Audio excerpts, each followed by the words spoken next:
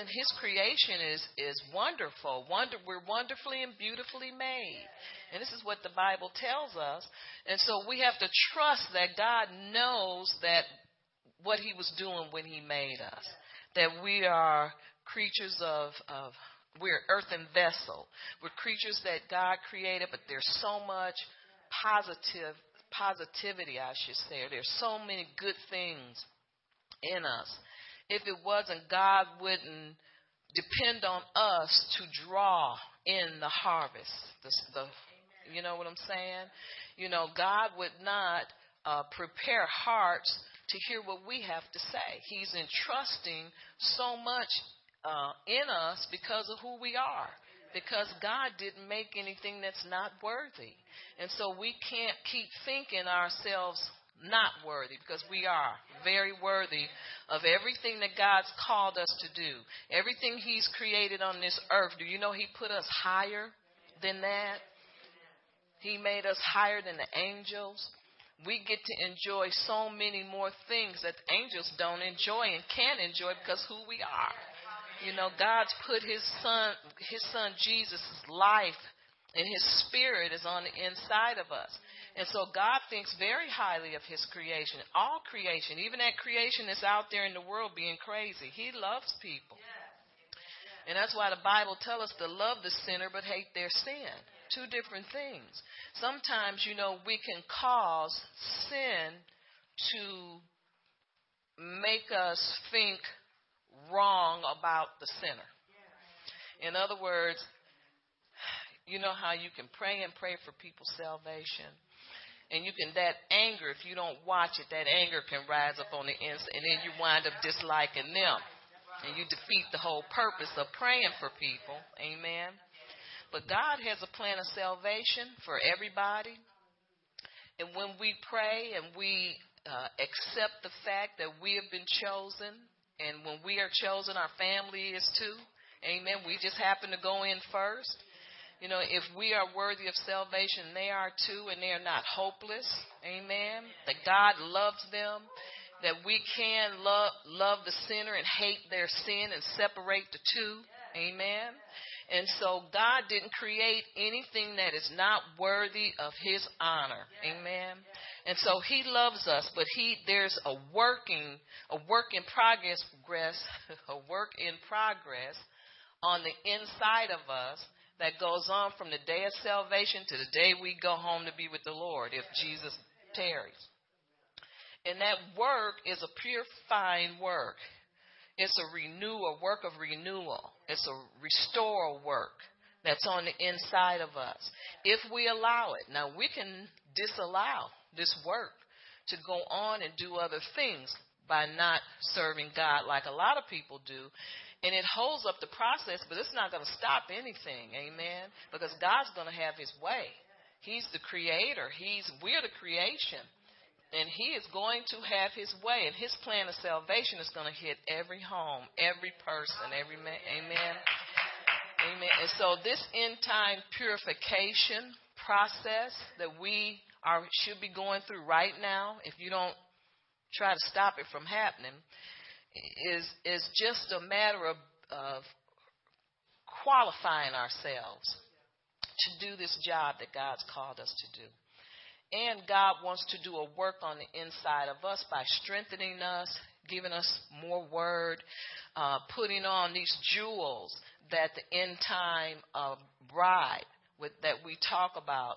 These jewels, these are gifts and callings of the Spirit that God's going to adorn us with. Amen. But he is not going to adorn us until we allow this purification process to take place. Are y'all here today? Amen. And so in this purification process for the bride, that's you and me, the end time warriors, God is simply talking about humility. That's all he's talking. He wants us to humble ourselves under the mighty hand of God. Humble ourselves so that he can give us more. Humble ourselves so that we can be exalted his way and not our way. Amen. Hallelujah. So you go up by going down. Amen. Coming down on your knees. Coming down under the submission and being submitted to God, coming down from who we think we ought to be to who God is trying to make us. Amen. See, we can miss it. We can miss it by thinking too highly of ourselves. The Bible tells us to think no more highly of ourselves than we do the next person. Amen. So as long as we're walking in love towards all men, and we look at them not at in their weaknesses, but look at them how God looks at us as a vessel that needs to be fixed. Some people are weak and broken, and the Bible tells us to encourage those people, to smack them, smite them with truth. You don't go into pity with them, but you have to still allow the love of God to speak. Amen. And if it's in your heart, it will speak. And not do what you think you ought to do towards them, but do what's in your heart by being an example for Christ. But we cannot be an example unless we allow God to finish this process that we must go through. Amen. So the way to be exalted by God is to humble yourself before God. In other words, take the low road. Now, Jesus came down to the cross. He was in heaven. He came down. Amen. Because he was with God. He was God in the flesh. So no sin was in him. So he came down by humility and faced the cross so that God could exalt him in due season. See, because his name is exalted. The Bible says that his name is above every other name. So that means that his name is exalted. So how did his name become exalted? He humbled himself. Amen. And he didn't put himself above mere man that scourged him and called him names and spit on him and hated him. He didn't put himself above those people. Amen. He died for them. Amen. So he came down so that he could be exalted. If you want to be exalted, God will exalt you in due season. Amen. Amen. He will exalt you. He lets us know who we are in him. So we take the low road. Hallelujah. We want to, in other words, God wants to take us where our flesh can't go. Amen. Flesh can't be exalted. There's a scripture that says no flesh will glory in my presence. And that's any flesh. Jesus he gloried in the presence of God, but his flesh didn't go with him. Amen. Because he was pure and clean, because he submitted himself unto the Father. You can read the Gospels, and never in there will you ever read that he tried to be God, although he was God in the natural. He always talked about the one that's came before me, and the one that's coming after me. But he never took prominence in who he was, because he knew who he was. They didn't know who he was, but he knew who he was. He was not weak in any way in his thinking. Jesus was not weak in his thinking. He knew who he was. And the Bible says, in 2 Corinthians, it says, we have the mind of Christ. So if he knew who he was, then we need to know who we are. Amen. Hallelujah. So God will exalt his people in due season, but this is the thing about the season that we're in. This is a season of acceleration, and that means that things are won't be dragged on like it's been doing since we've been born again. But this is a season of acceleration where God is doing a quick work. Behold, he's doing a new thing. These scriptures are true. Amen. And so he is not taking a long time to make us better. It's happening now. It's happening now. Amen. And he's working in the heavenlies. He's working in the secret place. That's where, we were in the secret place yesterday. And think about it like this. Your spirit grew this much. Amen. Amen. And so God is doing this process now. This is not something he's saying, wait for it. It's not that cycle has ended. And a new cycle has begun where God is preparing his bride. Amen. But he wants the bride, or the church is the bride, without spot, wrinkle, or any such thing. And this is a process that we have to go through so that we can come out as pure gold without spot or wrinkle. And so this purification, or this humility, is a must thing. It's something where you're going to be humbled. And I rather humble myself than to have to be humbled. Amen. But however we look at it, God's going to have his way, and he is a good God, and he loves the bride. Amen. He's preparing, and the thing I like is he's helping us to prepare for his son. Amen. He's helping us. We're not alone in this. So he is helping us to be ready for what's to come. Now, we've allowed God to exalt us when we have to allow him to exalt us when he's ready. Amen. In other words, humble us. I think I said that. But this is the thing, this humiliation, not this, how do you say humbleness? Yeah, whatever that, however you say that word. You don't say humiliation. This humility. Thank you, Nola. I knew you knew. I just had to pull it out of you. This humility that God is trying to place in us, we have to be willing to give up. Give up our flesh. Give up, let me think of it. Like, say, for instance, if you feel like you're doing too much, and it's always going to be like that. I found that out. Somebody always going to do more. And we want not so much the credit, but we want to see change. The best way to come into that change is to do more. It's the weirdest thing. I'm telling you. Do more. I've had to do more to get less. How about that one? When you do more, then your responsibilities lessen. If you can understand that. See, doing less will make you like the rest.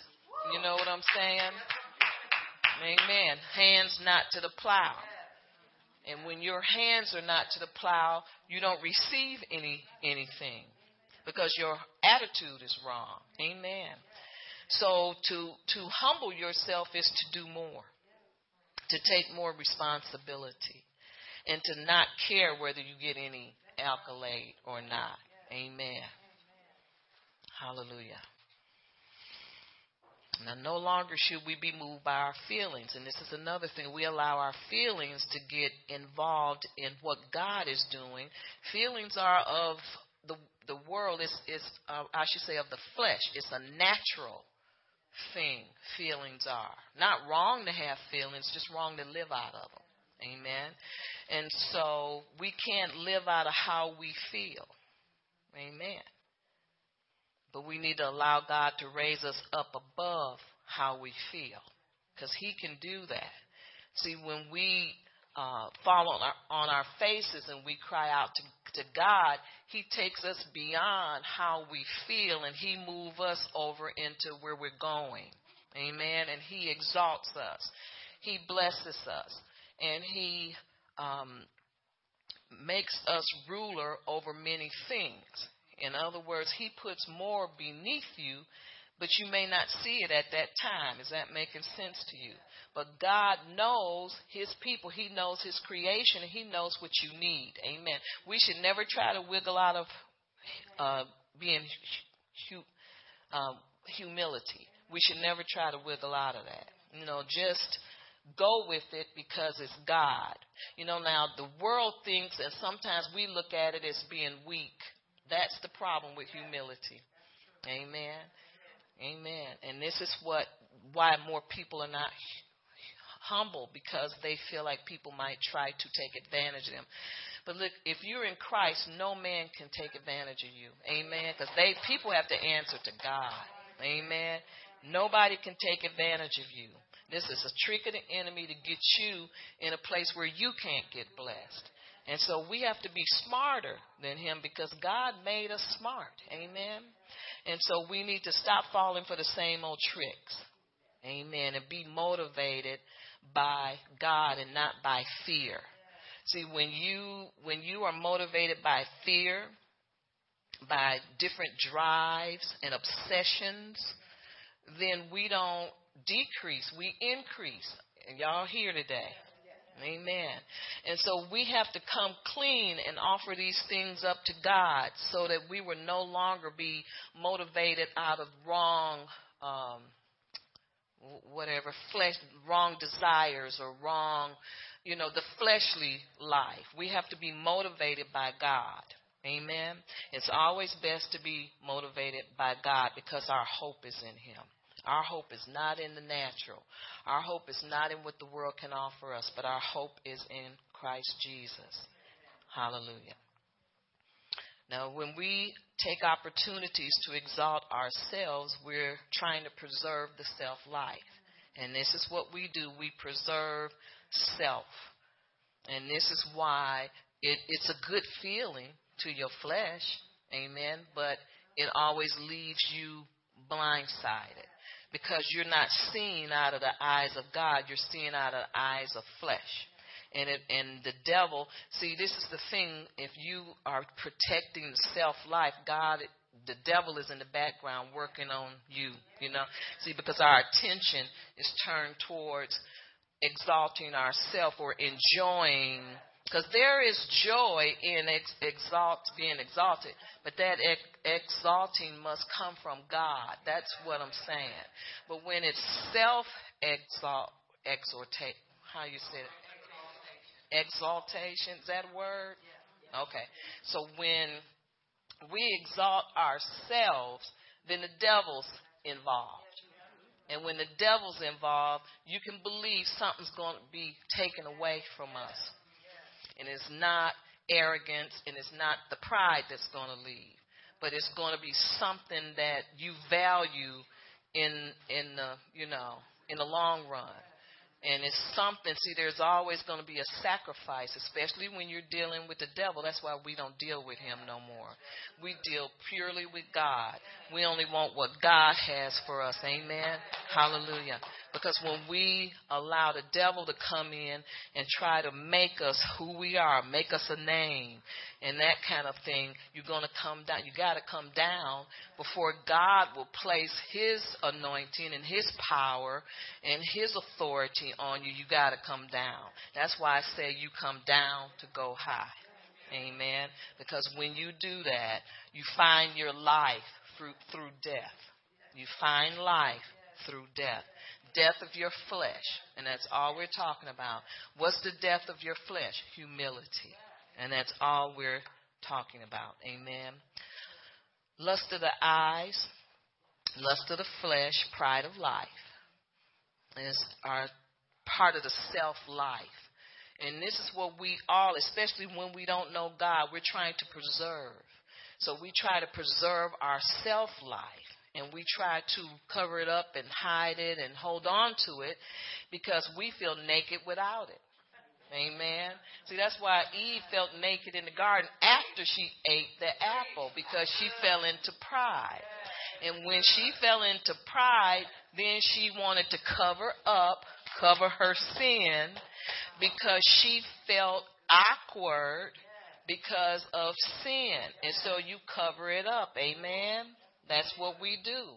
But as long as we allow God to keep us clean and sober and receive things from him in due season. See, the devil told her that God was trying to withhold something from her. And so she felt like, he's not being up on the up and up with me. Because here's this tree in the middle of the garden. Why can't I eat of that fruit? This is our home, and I'm supposed to be free. And he told us that we had dominion over all of these things in the garden. So why is it that I cannot eat of this tree?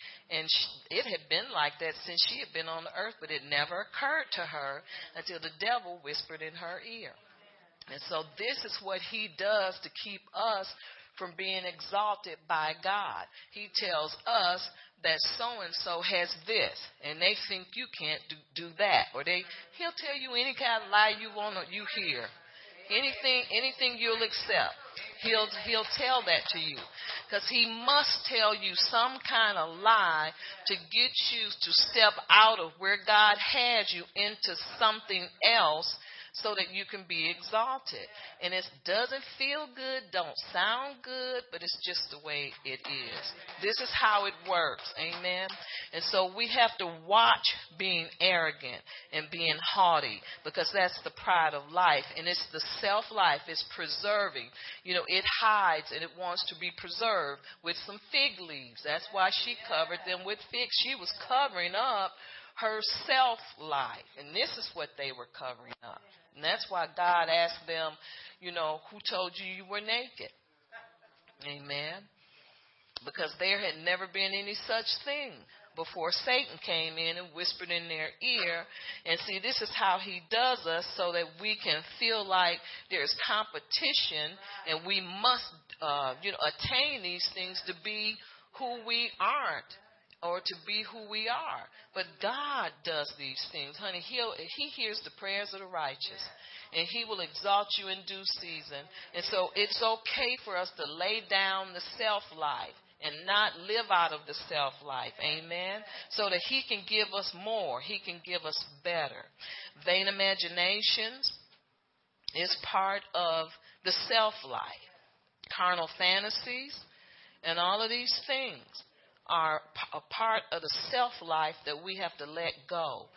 Thinking that you should be further than where you are. Well, we all think that. Amen? Let me tell you something. Donald Trump probably feels like he should be somewhere higher. You know what I'm saying? Y'all getting my drift? The devil tells that to everybody. Everybody. He'll tell Oprah, you need to make a few more million. He worked on those rich people real bad. Amen? And she's not worked in her life on an air, but she's been working on, see how he does? But he's been working on her to make more money. This is how he does people.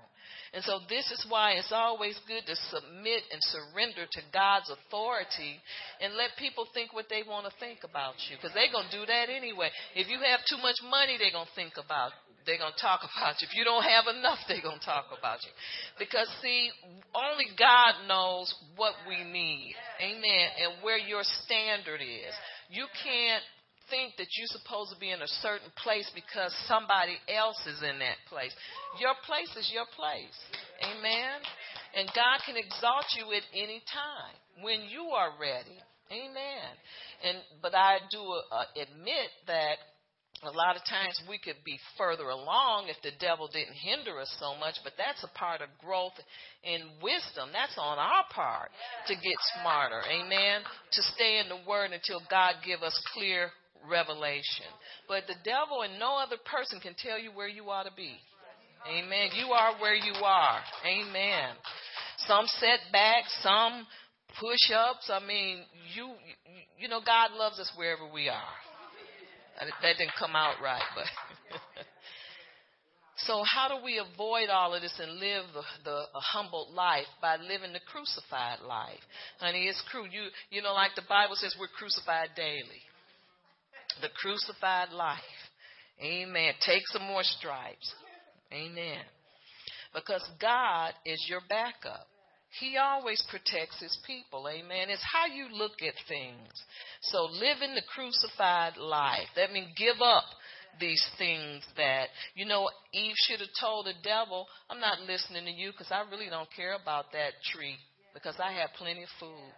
Man shall not live by bread alone. See, the same temptations Jesus went through them too. Jesus came to him after he was fasting for 40 days. And tempting him with food. Why don't you turn these stones into bread since since you're really God? And so he answered him by the word of God. And Eve should have done the same thing, but she didn't do it. And so that's what caused sin to fall upon all mankind. Amen. So we have to start living the crucified life by seeking the presence of God and developing a relationship with Him until our self-image comes through. See, our self-image is supposed to come through the Word. Our self-image is whoever Christ is, that's who you are. Overcomer, more than a conqueror, Son of God, which is the Word in the flesh. He's able to bind and loose, and He has authority and power. All of the things that heal the sick, raise the dead, all the things that Jesus is, that's where your image should come from, not from another human being. They trying to get where you trying to get. Amen. But your image should be in the Word of God. Our self-image starts to come through the Word of God. Amen. And this is how we start to understand who we are and moving into the blessings and the promises of God. Why don't we go to Philippians 2? Hallelujah. Philippians 2. You see why we don't get blessed real easily, because we don't know who we are. See, when we look in the mirror, we always see something not good. That's not what God looks at us. See, when He made everybody look different. You have your own uniqueness. And we're not supposed to look like nobody else. The only person we're really supposed to look like is a twin or our family. And there's traits of all of our parents in all of us, but we still have our own individual uniqueness. And when you look in the mirror, you're supposed to be pleased with what you see. Amen. This is why you see people looking so horrible from plastic surgery, because see, that's a spirit that gets on people, and they don't know how to get out of it, so they just go, they look in the mirror, they don't like what they see, they get more surgery and more surgery, and because their drive is coming from the self-life. Amen. And they keep aspiring to be something that they don't see in the mirror. And so by the time they get done and they wake up, they look horrible. And it ought to be a law against doctors that would do that. I've seen a couple doctors on TV say, no, we refuse to give you surgery. You've had enough. We refuse to do that. But because we live in a world where people love money so much, they'll just take your money and mess you up.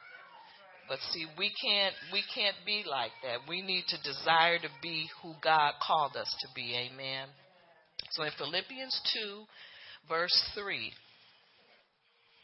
it says, let nothing be done through selfish ambition or conceit. And this is what I'm talking about. But in lowliness of mind, let each esteem others better than himself. Are y'all here today? Amen. So let nothing be done through selfish ambition or conceit. Amen. But let everything that we do have God in mind when we do it. And let each of you, I think it's verse 4, let nothing be done through, verse 4 says, and let each of you look out not only for his own interest, but also for the interest of others. Amen. And so God just wants us to know that we can't have ourselves, we can't be concerned about ourselves all the time. But we are here for the glory of God. When you try to pump yourself up, you're not working for the glory of God. You're working for yourself. Amen. And so God doesn't like that. And so he wants us to be humbled so that Christ can be exalted on the inside of us, and so that men will see us and see Christ. Amen. He wants us to be exalted only by him and not by ourselves, this self-exalting. He doesn't want that. In other words, we can't be concerned about what other people think about us. It's what does God think about you? Amen. And that's why, amen, we should be conscious of what he thinks about us all the time. Hallelujah. And so we need to look towards the interest of others and not so much the selfish ambition for ourselves. Amen. But it starts from knowing who you are. in Christ Jesus, and trusting in God, fearing God, having the fear of God, and being disciplined or allowing him to discipline us by the word and living a submitted, obedient life to God. It all starts with God. Amen. But you have to lose your life to find it. Amen. Find life through death. Hallelujah. You got to lose your life. We have to let God be our example and see if we let God be our example, and then we will be humbled. You know, that's humility, letting God be our example. Let's go to Philippians 2, verse 5. Let's go down to 5. It says, and let this mind be in you, which was also in Christ Jesus. Amen. What kind of mind? A humble mind that's not exalted. And not exalted by our flesh. A humble mind with a right attitude, with the right purpose in mind. Let this mind be in you, which was also in Christ Jesus, who being in the form of God did not consider it robbery to be equal with God. Now, Jesus knew he was equal with God. Amen. He knew that because he knew who he was, but he never approached people in that way. He always approached people in a manner of humility. Amen. So he never approached people in an arrogant way. Hallelujah. Now, when he talked to those Pharisees, he was just plain old mad. He was mad because he was talking to, he said, your father's the devil. He knew who he was talking to. So he had to get a little rough with them and kick over the money changers, but they were defiling what was pure. They defiled, the purity of the altar of God. So he had to get rough with them because they're the ones, don't forget, that crucified him. He knew who they were when he was dealing with them. Amen. But the Bible says he made himself of no reputation. And that means that he didn't try to be more than the next man because he knew who he was, satisfied with being who he was. He knew he had to go to that cross. Did he want it? No, he didn't. But he humbled himself. Are y'all here? He humbled himself. And he let the mind be in him that was in his Father God. We're supposed to let the mind that's in Christ be in us. Amen. Making ourselves of no reputation. Jesus didn't operate out of the manifestations of a false deity. He operated in a divine deity. Are y'all here? That's what he operated in. He knew what deity he was. Amen. And it was a divine deity. And so we have to know who. That's why it's important for us to know who we are. Know that God didn't make any rubbish, that we're all wonderful and beautifully made, and that God loves us all, and he'll put whatever power and authority. Look, God will give you as much as you let him give you, with no restrictions. Amen. As much as you let him be God to you, as much as you go to him and seek his face in a secret place and you touch him, he will give you. There's no limit. He won't not give you authority some type because so-and-so don't have it. He don't care about. He'll give you as much as you allow him to give you. Amen. It's a personal thing between you and him. No man can limit what God gives you. Amen. Hallelujah. No man can limit what God won't do for you. I was asking him how far could we believe things for. He says, as far as your mind can take you. He said, if you got the faith to believe. See, this is why we don't have to prove anything to anybody. Because God will give you as much as you have faith for. Amen. And I'm not talking about as much as you can go out there and get on your own with his help, because he makes us able. But I'm talking about as much as you trust him with, and as much as you expect him to give you, he will give you as much. You can't outthink and outwant and outbeg, and you can't outdo God. He will give you whatever you have faith for. Amen. If you have a faith for $1 million house, he will give it to you. He doesn't have a problem with giving his people things. Amen. He cares about how we go about getting them and the purpose in which we want to have them. Amen. So if it's coming from a pure purpose of just enjoyment for you and your family, it's fine. But if you want things to show people who you are, then you ain't going nowhere. That's just the way it is. Amen. And so this is called humility. And this is what God is trying to work on the inside of his bride for the end time. It's part of the purification process to be, lowered so that you can go higher. It's best to lower yourself. Amen. You don't want God, but he will. Amen. He allowed Paul to be buffeted. Let's go to 2 Corinthians. I think it's in 12. He allowed Paul to receive that thorn in his flesh. Remember that? And you know what that was for? It was to teach him humility. 2 Corinthians, I think it's 12. It was to teach him humility. And why? It's not to be mean. It's to protect us from ourselves. Number one. And number two, it's so that he'll work the workings of God on the inside of us so that he can exalt us in due season.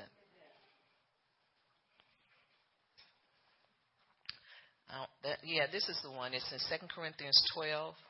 Let's start in verse 7.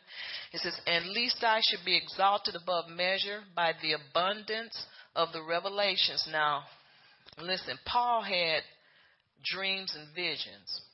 God would take him. He said, in the spirit, out of the spirit, I don't know. Y'all read that. He wasn't sure, he didn't care. Amen. He didn't know if it was bad pizza or what. Nightmares. He didn't know. He didn't care. The important thing to Paul is that he traveled with God in the spirit realm, and God showed him things to come, called revelation knowledge. And so it wasn't quite time for that to be told. So what God did was he allowed Satan. God don't never put sickness and disease on us, but he allowed Satan to buffet him instead of thorn in his flesh. Could you imagine having a big old splinter this fat in your but you got to go on your way, Winting. There's that word. You got to go winting. But you know why God allowed it? Because he also gave him grace so that thing wouldn't bug him so much that he couldn't do his work. Amen. And in that process, Paul learned how to be abound in abase. He learned a lot of stuff. He learned how to keep going, keep it moving, not stopping, but finishing the course. He learned all of that stuff through being buffeted. Amen. See, everything wasn't perfect. God showed him visions and dreams, and God didn't want him telling nobody, exalting himself above all the other men that had never had anything like that. It's kind of like the Joseph effect. Joseph bragged to his brothers, I had dreams. You see where it got him thrown in a pit. So really, these things that bug us, that God don't fix right then and there, y'all following me? It's for our protection. Because look what it did to Joseph. It got him in a pit. If by his own brothers. Well, God showed me visions and dreams, and I interpret dreams, and I saw this, and I saw that. And they said, we know what we're going to do with you. Amen. So the first gypsy train came by. They sold him into slavery and threw him in a pit. So God will sometime allow us to have this big thing in our lives that does not get resolved for years and years and years. Are y'all following me? Trust me, it keeps you humble. It keeps you humble, don't it? That's what that buffeting thing was. He will allow these things in your life, this one unresolved thing. Amen. And I don't care out of it. I don't care no more. But it'll come back on you. God will stick it something. See, he knows how to do something to change that I don't care thing. And here it is back in your face again. You carry it. But see, we have to understand the mind of Christ because we have it. We got it. The Bible says we have it. And so, but what we do is we cheapen out and we decide to go flesh route instead of pursuing God so that we will see the manifestation of what we pray for and get that anger out. We don't care. Get rid of that and stay with God so he can show us the things that are really important for our purpose in this earth. Amen.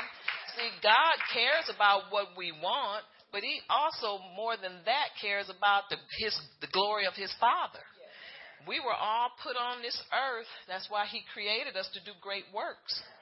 And so he cares also about the glory that we are to bring into this earth. And a lot of people like us. So we bring the anointing, that sort of thing. Y'all following me? It's that sort of thing.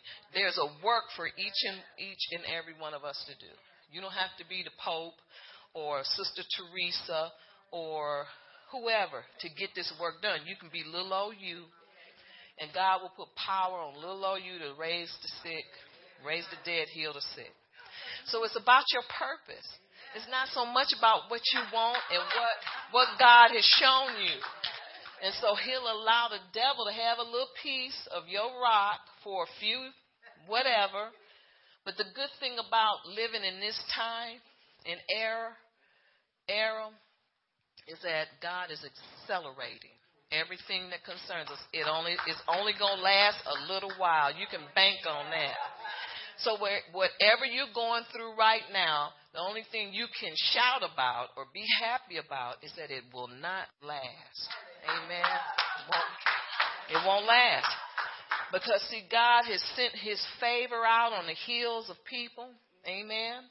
Quickly, one thing after the other. And it will not take you a year to go through this purification process like it did Esther. Because now this is that. Amen. Hallelujah. So that time is now to embrace what God is doing in your life, whether it's good or bad.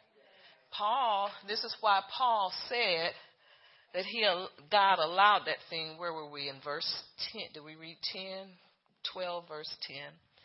At least I should be exalted above measure by the abundance of revelation. God gave him an abundance of revelation. A thorn in the flesh was given to me, a messenger of Satan to buffet me or to harass him or to bug him. And it says, least I be exalted above measure. And that's all this was about. And the traditional people are trying. I remember when I was in a traditional church, they kept trying to figure out what the thorn was. Like, who cares? A thorn could be anything. A thorn could be your crabbing wife or your crabbing husband. You understand? Thorn could be anything. Amen. Your finances. It doesn't matter what it is. It's bugging you. It's like hanging over your head. You will be happy when it's changed. You understand what I'm saying? Amen. So do you agree? Amen. It doesn't matter. Verse 8, it says, concerning this thing I pleaded with the Lord 3 times that it might depart from me. Doesn't that remind you of Jesus in the Garden of Gethsemane? Pleading with God 3 times, take this cup from me. Paul did the same thing. He went before God saying, God, take this from me. Paul said, take this thorn. I don't like it. And he says he went before God 3 times. I think he prayed 3 times as Jesus did in the garden. But God allowed it. Verse 9, but he didn't ignore Paul. See, this, you know what this tells me? This tells me, verse 9 tells me God don't ignore our prayers. He may not give you what you exactly want.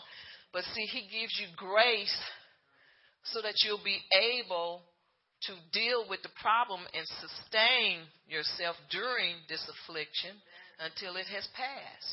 See, God don't ignore our prayers. He did something for Paul. He didn't remove the thorn. That's all we're thinking about. Don't think like that. He did something about that thorn in his way. He gave him grace. And that's what this is about. Amen. Hallelujah. So I'll read verse 9. It says, and he said to me, my grace is sufficient for you, for my strength is made perfect in weakness. Therefore, most gladly, I will rather boast in my infirmities. This is Paul talking, that the power of Christ may rest on me. Amen. In other words, I'll boast in my infirmities rather than boast in what those visions God showed me. Amen. So that he can receive exalting in due season. See, because Paul knew this would not last forever. We have to understand in this time where God has us, this buffeting will not last. It's good news everywhere. Amen. Let me explain something to you. I think this is important. It's good news everywhere. It won't be long now that things will come, one thing, blessings at the heels of another, that God's favor is turned toward people. And this is the Amos 9:13 season. Okay, we know that. That's the season we're in. Although you look at your situation now, you don't feel it necessarily, but you know we're in the season and you know it's here. No more waiting. It could come tomorrow. It could come tonight. It could come any day. Amen. Well, this is how Paul was about that thorn. He knew that thing wasn't there forever. He knew it could be removed at any time. Amen. So in other words, he didn't let that hold him back from enjoying what God was doing in his life. Are y'all there? Y'all got that? Amen. Don't let, because it's not quite right now. It's like, well, I don't have a job right now. Well, I ain't nothing in the bank right now. Or whatever it is. I ain't got the husband right now. Don't let that trick you. Amen. Because although Paul still, that's your thorn. If God removed that, you'll get gone. I'll be standing here by myself preaching. Yeah, right.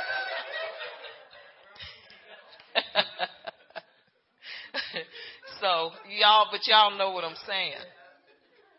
See, God allowed these things so that we won't mess ourselves up. And so this is what that thorn was about. It didn't matter what it was. It was just that God sent his grace. God has sent his grace for you and me, and that's what grace is for. It's an enabler. So that grace enabled Paul to keep on his journey and do the works of him that sent him, even though things weren't perfect. Because if things get too good, Paul would have started, now what would his conversation would have been? He started talking about them visions and those dreams that just like Joseph. And it would have made him go shipwreck. So God knew that. He knew his creation. Come on now. He knew who Paul was. And so he kept him towards the cross. Amen. Until Paul was sure, he was convinced of God's love. Amen. No, he said he had known the height and the depth and the length of the love of God. He got that revelation. That's the revelation God wanted him to get. Amen. And you get that by enduring whatever it is that God puts before you. Hallelujah. I hope I explained that to you. So this is why Paul said, let's go to verse 10. It says, therefore I take pleasure in infirmities, in reproaches, in needs, in persecutions and distresses, for Christ's sake. For when I am weak, then I am strong. Are y'all here? Amen. God keeps you going. Amen. When you're at your weakest, God is strong on the inside of you. Hallelujah. Let's go to verse. Did we go to verse? Yeah, we did that. We did 8 and 9. Okay.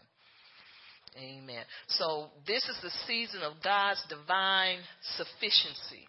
Although it's the season of blessing, it's the Amos 9:13 season, but you got to get there, right? So until you get there, which it's upon us, it ain't coming and it ain't get ready. It's here. But if you don't get yours until tomorrow or next week, you gotta hold on until then, right? Amen. So that's why God is telling us that this is a season of divine sufficiency. And that's grace. Amen. So grace will cover us, and so does mercy cover us with grace. It will cover us and overshadow us until we receive that blessing that God has for us. And this is what it overshadowed Paul. And this is why Paul said God's grace is sufficient for me. And this is all God wants us to get. He wants us to get to that place where we don't care whether he make us a big name or not. As long as we get what he's called us to get, be who God has called us to be, this is all we're supposed to be concerned about. But God has to work that out of our flesh. That's why we have to die to receive life. Amen. Die to your flesh to receive life. Amen. So let's see. Paul was buffeted, and that word, of course, means he was beat up, though he was weary. A messenger from Satan or some type of physical assault. Now, God never allows the devil to put sickness on you. See, religion, this is how religion, well, maybe my sickness, you don't receive sickness in any day, any time. You don't receive, see, this is how the devil is. He'll say, okay, this is what he'll do because he did Jesus like that. Well, you know that it could be just a messenger from Satan to buffet you. So don't be listening to all that word. Just receive it for God's glory. See how the devil is? You got to be on your game. You got to know a little bit about the Father. He never puts sickness on you to make a point. Amen. See, that messenger, that thing, that thorn, it wasn't sickness. It's never, how do I know? Because God never puts sickness on nobody. Because he can't bless and curse at the same time. Can't do that. You got to know a little bit about your Father. Amen. So this thorn was not sickness. It was, I don't know what it is, but it wasn't sickness. Because God never puts sickness. You never receive sickness for God to his glory. He don't get glory out of sickness. Amen. He hates sickness. Amen. He does nothing but kick sickness behind. That's what he think of sickness. Amen. He'll heal a sinner if they believe that. You know why? Because he hates sickness. So a lot of people get that confused because if you start going down that road, it'll start making more sense. But that's the wrong road. Because then this is what will happen. You'll start to think that it's okay, and it ain't okay. It ain't okay. We ministered to so many people that they say, well, I'm doing this for his glory. No. He never, ever uses sickness to his glory. Now, when you get healed, that's to his glory. That's the only thing he think about. But you're never allowing sickness to be your weapon of war, because it's not. Amen. You never let that. Don't believe that that's a lie from hell. Amen.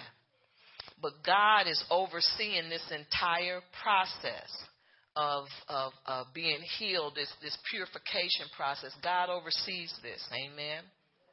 And he will exalt you in due season. He will exalt you. He exalted Paul. We still talking about Paul. Paul been gone so many years. That's because he exalted his name. Amen. Hallelujah.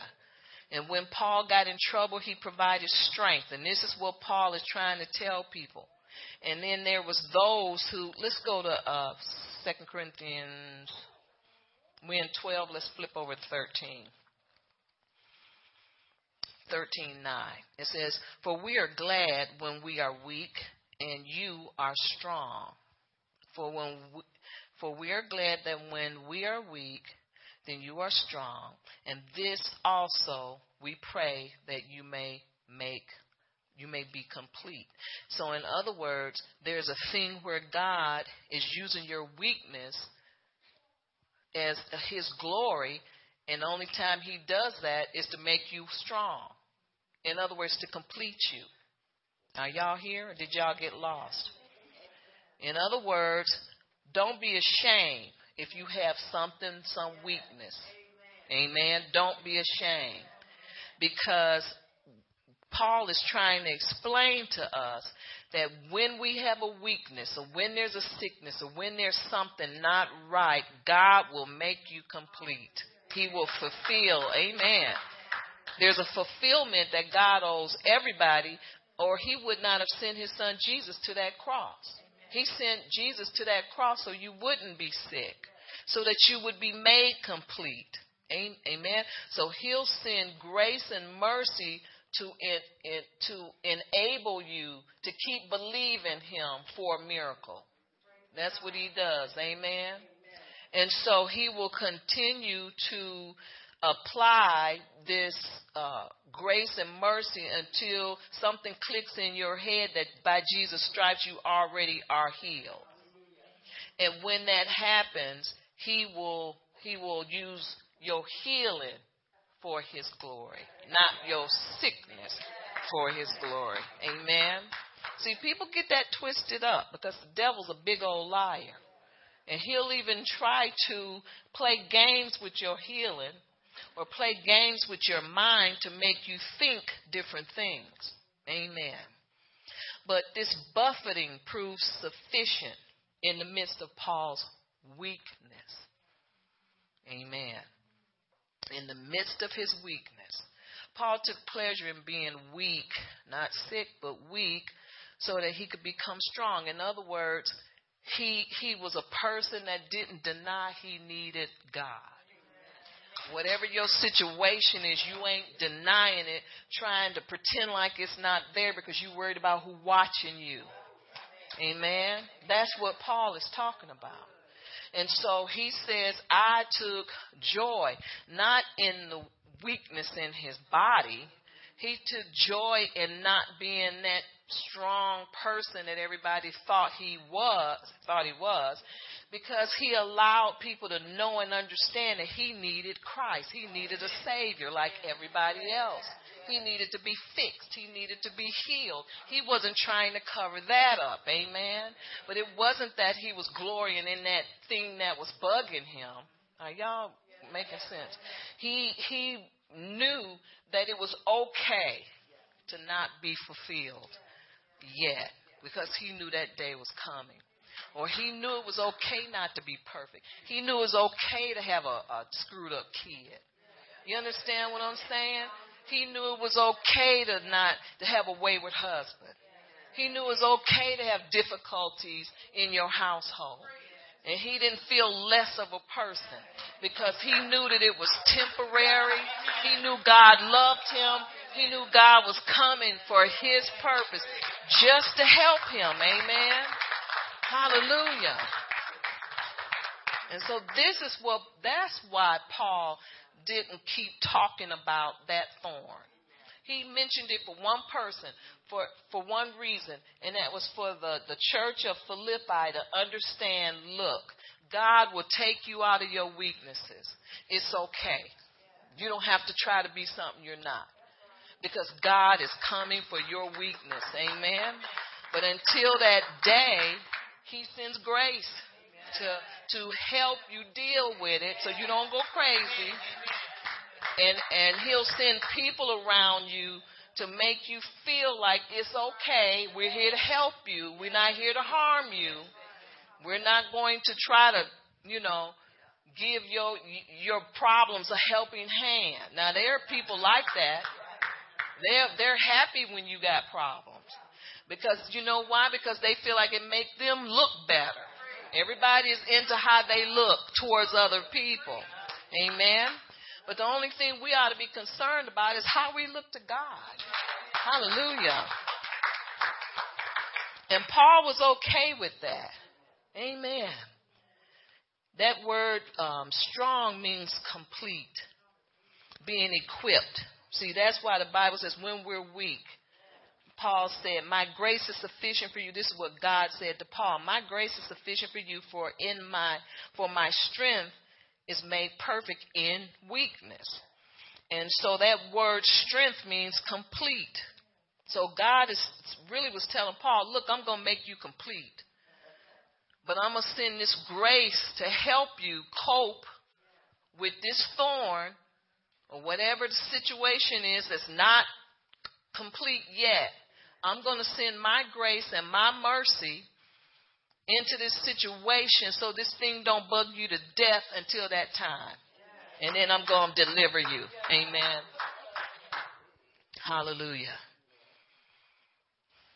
So people always accused Paul of everything, even in his messages, in his letters to the church. When he would use capital letters, they say, look, see, he's trying to fuss at us. You know how people do, like, with the exclamation point? They didn't like that. They called him on that. And they said, see, because he's trying to exalt himself above measure. So God just allowed him to have this situation so that people would understand, look, he's just like you. He's a man striving to be better. But I'm delivering him, and I'm delivering everybody. I deliver them all. Amen. You know, the Bible says all of these distresses, I can't remember exactly. It says these problems, these things. It says, but God delivers us out of every last one of them. Amen. He delivers us out of them all. And so we have to allow God to completely equip us.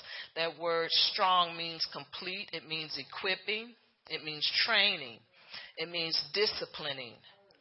It means making necessary repairs and adjustments. So this is why God allowed the thorn, because in the meantime, he was making necessary adjustments for Paul to be victorious in his life. He was fixing and making adjustments. And that's all God wants to do us in this end time. He wants to make adjustments in the bride. He wants to refine her, purify her, making necessary repairs. Nothing missing, nothing broken. This is what God wants to do for you. The same thing he did for Paul, he wants to do for us. But if we don't go to him and allow this process, you'll miss it. Amen. Paul only glorified the cross. He didn't glorify that thorn. Theology glorified that thorn. Not Paul. Yeah. Are we here? Amen. You know why he didn't glorify? He didn't want to take the glory from God. So he didn't glorify that cross. Amen. See, if he did that, then that would have been trying to protect the self-life. And he was not going to do that. He wasn't haughty or arrogant. Amen. Because of his bold preaching. Remember, Paul talked to us about that, bro. He said, but just wait until I get there. He says, I come in demonstration and power. You think my writings are mean? He was saying, when I get there, you're going to see demonstration of the power of God. Amen. And so this is why the church of Philippi was always on his back about his writings. And they tried to make him think he was being arrogant and full of pride when he knew himself about this affliction he had. Amen. And so we should never try to make ourselves something that we're not. Wait on God to do it. Amen. Let humility, the humility of God in that process, make us who we are. Amen. Jesus was humble to the cross. And the Bible says to pick up your cross and follow him. And so sometimes when we feel like we ought to be more than what we are, that's your flesh. Amen. And God wants to, and especially, it's like this. We learned in the early days, if you keep binding it and it don't move, that's you. Amen. Well, I liked it way back then. Let's go to Galatians 6. I'm almost done. Can't take authority over your mind, but you can change your mind by the washing of the water of the word. Galatians 6, verse 11. And it says, and this is the glory of the cross. It says, see with what large letters, and this is Paul still talking to them crazy church people. See with what large letters I have written to you with my own hand. as many as desire to make a good showing in the flesh, these would compel you to be circumcised. In other words, he says, as many of you that's wondering why I'm writing with these large letters and why I'm saying the things I'm saying, look like it would cause you to change, to be converted. Are y'all here? But see, that just goes to show you we're concerned about the wrong thing. So church people are church people. Amen. He says, only that they may not suffer persecution for the cross of Christ. Let's see. Did I read 12? I read the end of it. Verse 12 says, as many as desire to make a good showing in the flesh, these will compel you to be circumcised, only that they may not suffer persecution for the cross of Christ. For 13 it says, for not even those who are circumcised keep the law. Those who are, born again or converted keep the law.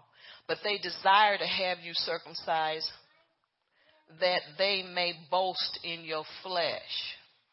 But God forbid that I should boast except in the cross of our Lord Jesus Christ, by whom the world has been crucified to me, and I to the world. For in Christ Jesus neither circumcision nor uncircumcision avails anything but a new creation. In other words, he's saying, look, you ain't going through anything that's not common to man. You're born again, and that's wonderful, but it don't make you great. You're not great until God makes you great. Amen. Hallelujah. And it says in 16, and as many as walk according to the rule, peace and mercy be upon them and upon the Israel of God. It says, from now on, let no one trouble me, for I bear in my body the marks of the Lord Jesus. He's trying to say, look, y'all, leave me alone, accusing me and taking things the wrong way because y'all in the flesh. You need to receive what I'm writing in your spirit. So he's telling them, look, he who has an ear, let him hear. He says, because I have afflictions. This is what he was telling them. He's talking about this thorn. I got afflictions. In other words, I got problems too. If you all would get out the flesh, you would see I got problems too. And I'm not whining about it. I'm believing that God is going to change my situation. That's what he was saying. That's just Shirley version. But that's what it means. Amen. Hallelujah. Did we do 18? From now on, let no one trouble me. He says, look, leave me alone. Because they were accusing him. Verse 18 says, brethren, the grace of our Lord Jesus Christ be with your spirit. Amen. In other words, bless your spirit. Amen. So those who have an ear, let them hear. He says, he's just saying, just receive my words.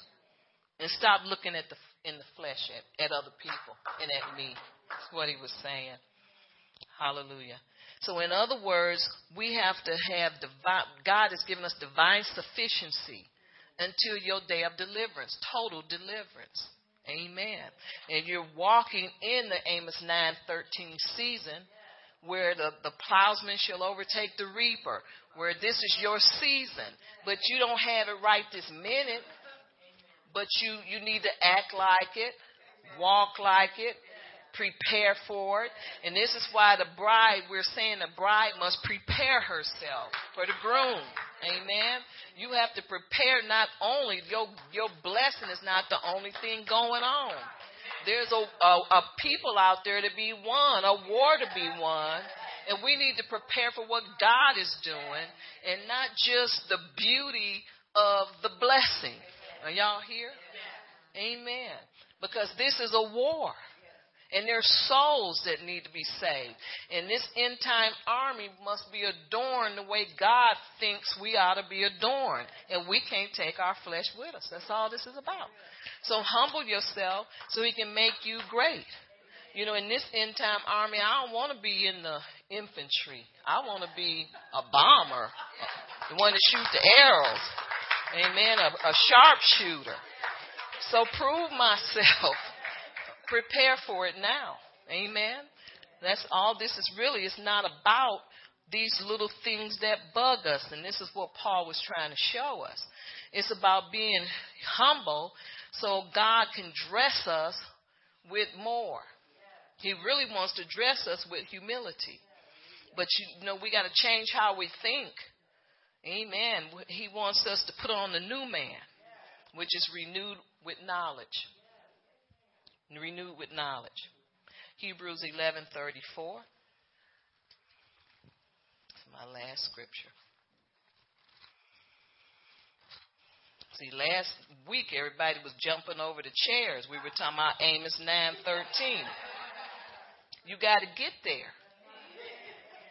It's bad for God to dangle something over your head and say, look what I got. But you figure out how to get there. This is how to get there. Go humble. Go low so he can exalt you. Listen, God, I don't care if it was in depressing times, which we're over depressing times. He don't bless flesh. Ain't going to do it. And a lot of us are not aware. Isn't that terrible for a parent to say, you can have this time is here. But he don't let you know that you disqualify yourself with your attitude. That's not a good parent. See, God ain't like that. He tells us what we need to do to get what he's offering. And this is not a promise. This thing is here. All we got to do is shape up. Hebrews 11:34. So in other words, it talks about people who subdued the things by faith, subdued kingdoms by faith, worked righteousness by faith, obtained promises, and stopped the mouths of the lions.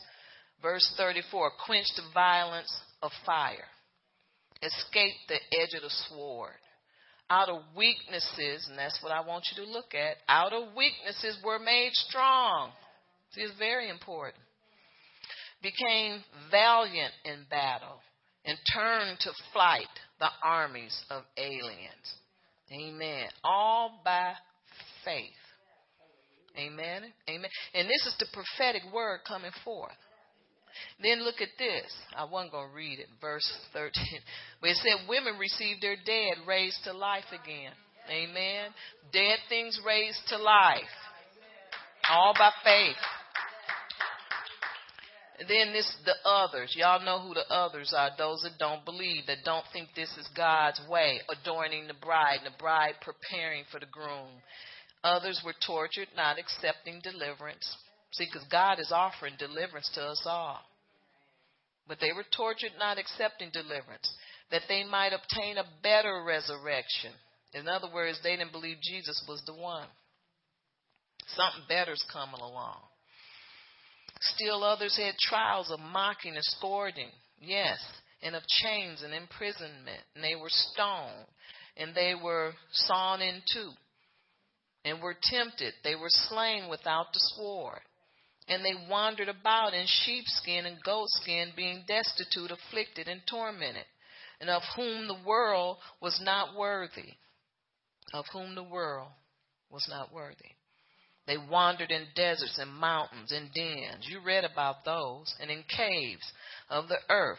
And all these, having obtained a good testimony through faith, did not receive the promise. Amen.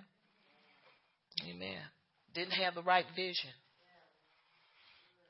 Wouldn't let go of sin. Those are the ones that they're talking about. That saw the promised land but didn't enter in. Because they refused to have ears to hear. Because God was speaking to them for 40 years. They thought that was going to continue. They didn't believe that one cycle had ended and another cycle is beginning, where they have to develop a personal relationship with God. That's where we are right now. Amen. Personal relationship. You don't need anybody's permission to get to know God. Every man for himself. Amen. But we have to be like Paul. We have to keep going. But keep that relationship with God open and pure so that he could deliver us at any time. Amen. Paul wasn't suffering with that. That wasn't bugging him. He wasn't sick. But it kept him thinking, I better keep my mouth shut until God released me. You understand what I'm saying? It was just a little reminder, like that thing that God hasn't come for in your life. That little reminder that you still need God. Amen. Hallelujah. Amen. That's good news for some and bad news for those that don't want to change. But you can't, see, this is the thing. We want the blessing, like last week we did. We want a bottle. We don't want breast milk. Because breast milk, it involves closeness, relationship. Amen. Getting to know, being close. We just want, just fill it up, warm it up. I'm screaming and hollering. Just shut my mouth with some room temperature milk. See, but those days are over. Amen. And God, amen, God desires the closeness. He's desiring. This is our time to give him something he wants. Amen. All right, why don't we stop? Amen. Father, we thank you for your word. We bless you for your word. Amen.